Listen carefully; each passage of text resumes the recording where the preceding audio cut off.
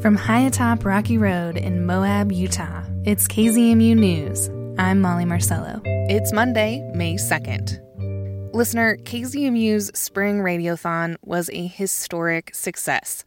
We raised over $45,000. That's blowing our original goal out of the water. It is all thanks to you, listener, for sustaining meaningful nonprofit public media.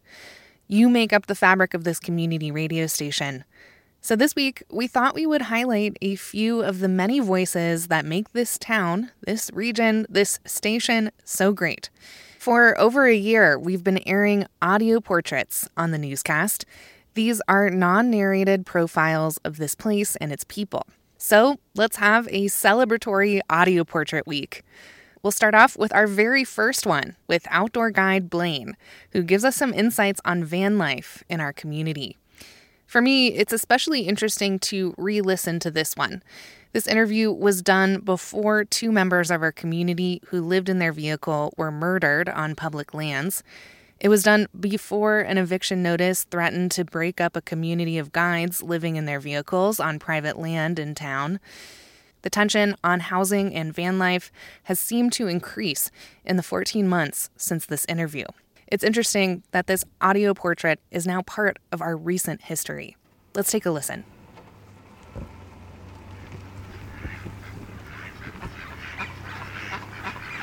These parks are, typically quiet. If you live in a van, you just kind of come here and just sort of hang out. It's very quiet. It's extremely beautiful. I love the trees. The trees are beautiful because the trees bring in the birds, and of course me, being a bird nerd, I love them. So, it kind of adds to the ambiance of sound for me as well.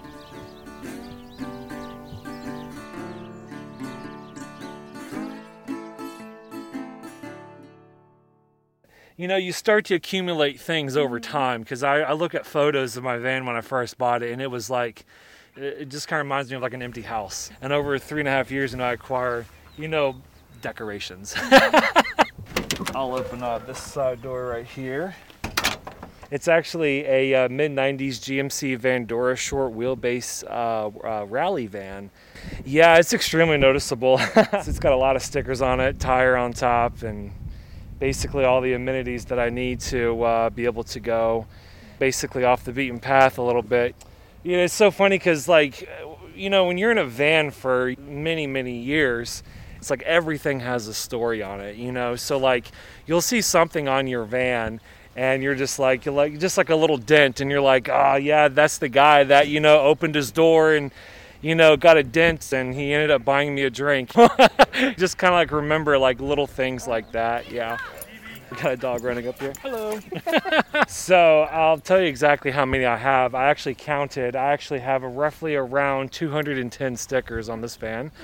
They are from destinations that I've been all over the country. I've been all over this country in this van, and it's kind of one of those things I tell people, Moab is so easy to live in a van. And I feel like it's still that same way today as it was, when I got here. And so I'm going on my third season here in Moab now.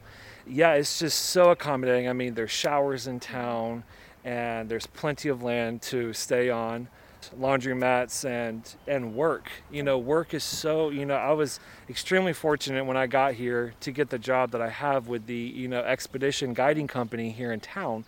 I really feel like that actually has a hand in the tourism here, because a lot of guides that live here, a lot of people who work in the tourism, they live in vans and buses and even ambulances and sometimes even out of their cars, and that's okay because housing is extremely expensive here in town, and it's kind of like, it's probably the most popular reason why people choose to live the way like van life and bus life and stuff like that is because it is substantially cheaper. I'll be honest, if I was to rent even a room here, I'd be sharing it with so many other people, and I'd be spending a lot more, than what I am right now. So it's kind of like, we like to have our own place and our own space, and we like the outdoors to be where we decide to live and where we work.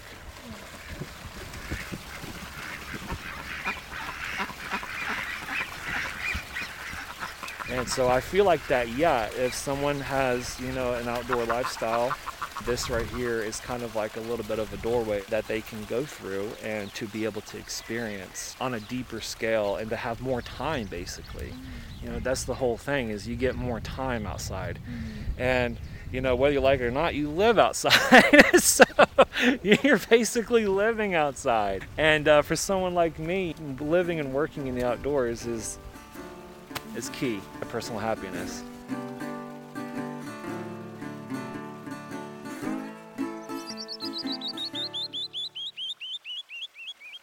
So coming to Moab, I mean, it was definitely a journey.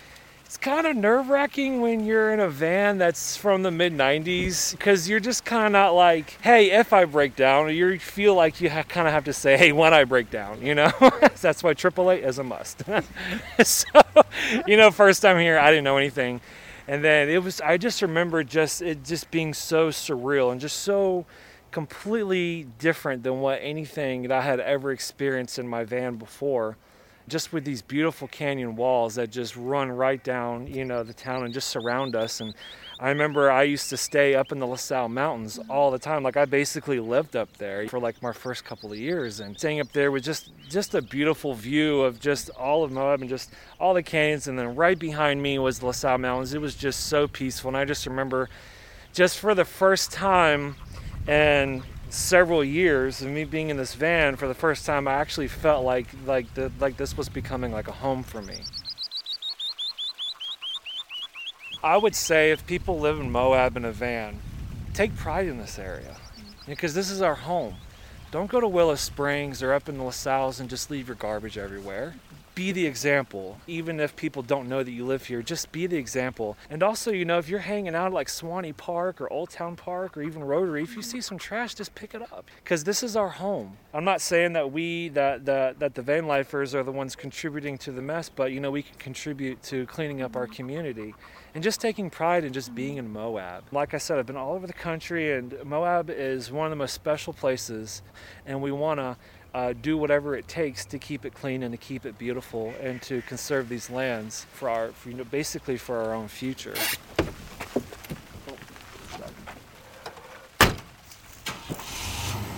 The thing about it is yeah, there are some lows, and I feel like that's where these like YouTuber van life people really miss.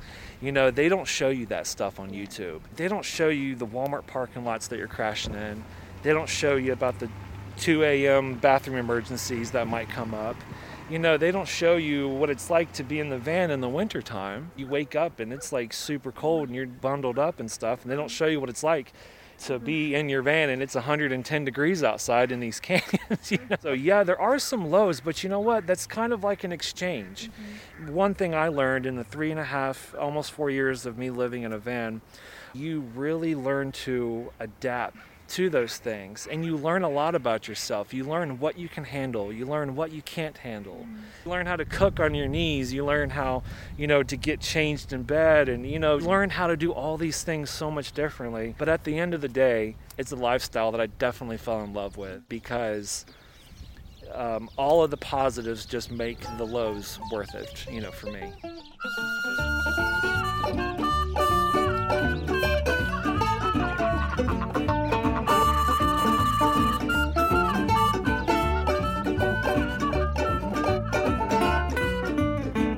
So I feel like moving to a van, it definitely just completely opened up a whole new door for me to be able to connect with nature so much more. And this has taken me places that I never thought I would be able to see and experience with, you know, within myself. My name is Blaine, and I live in Moab. Is that what you want me to say?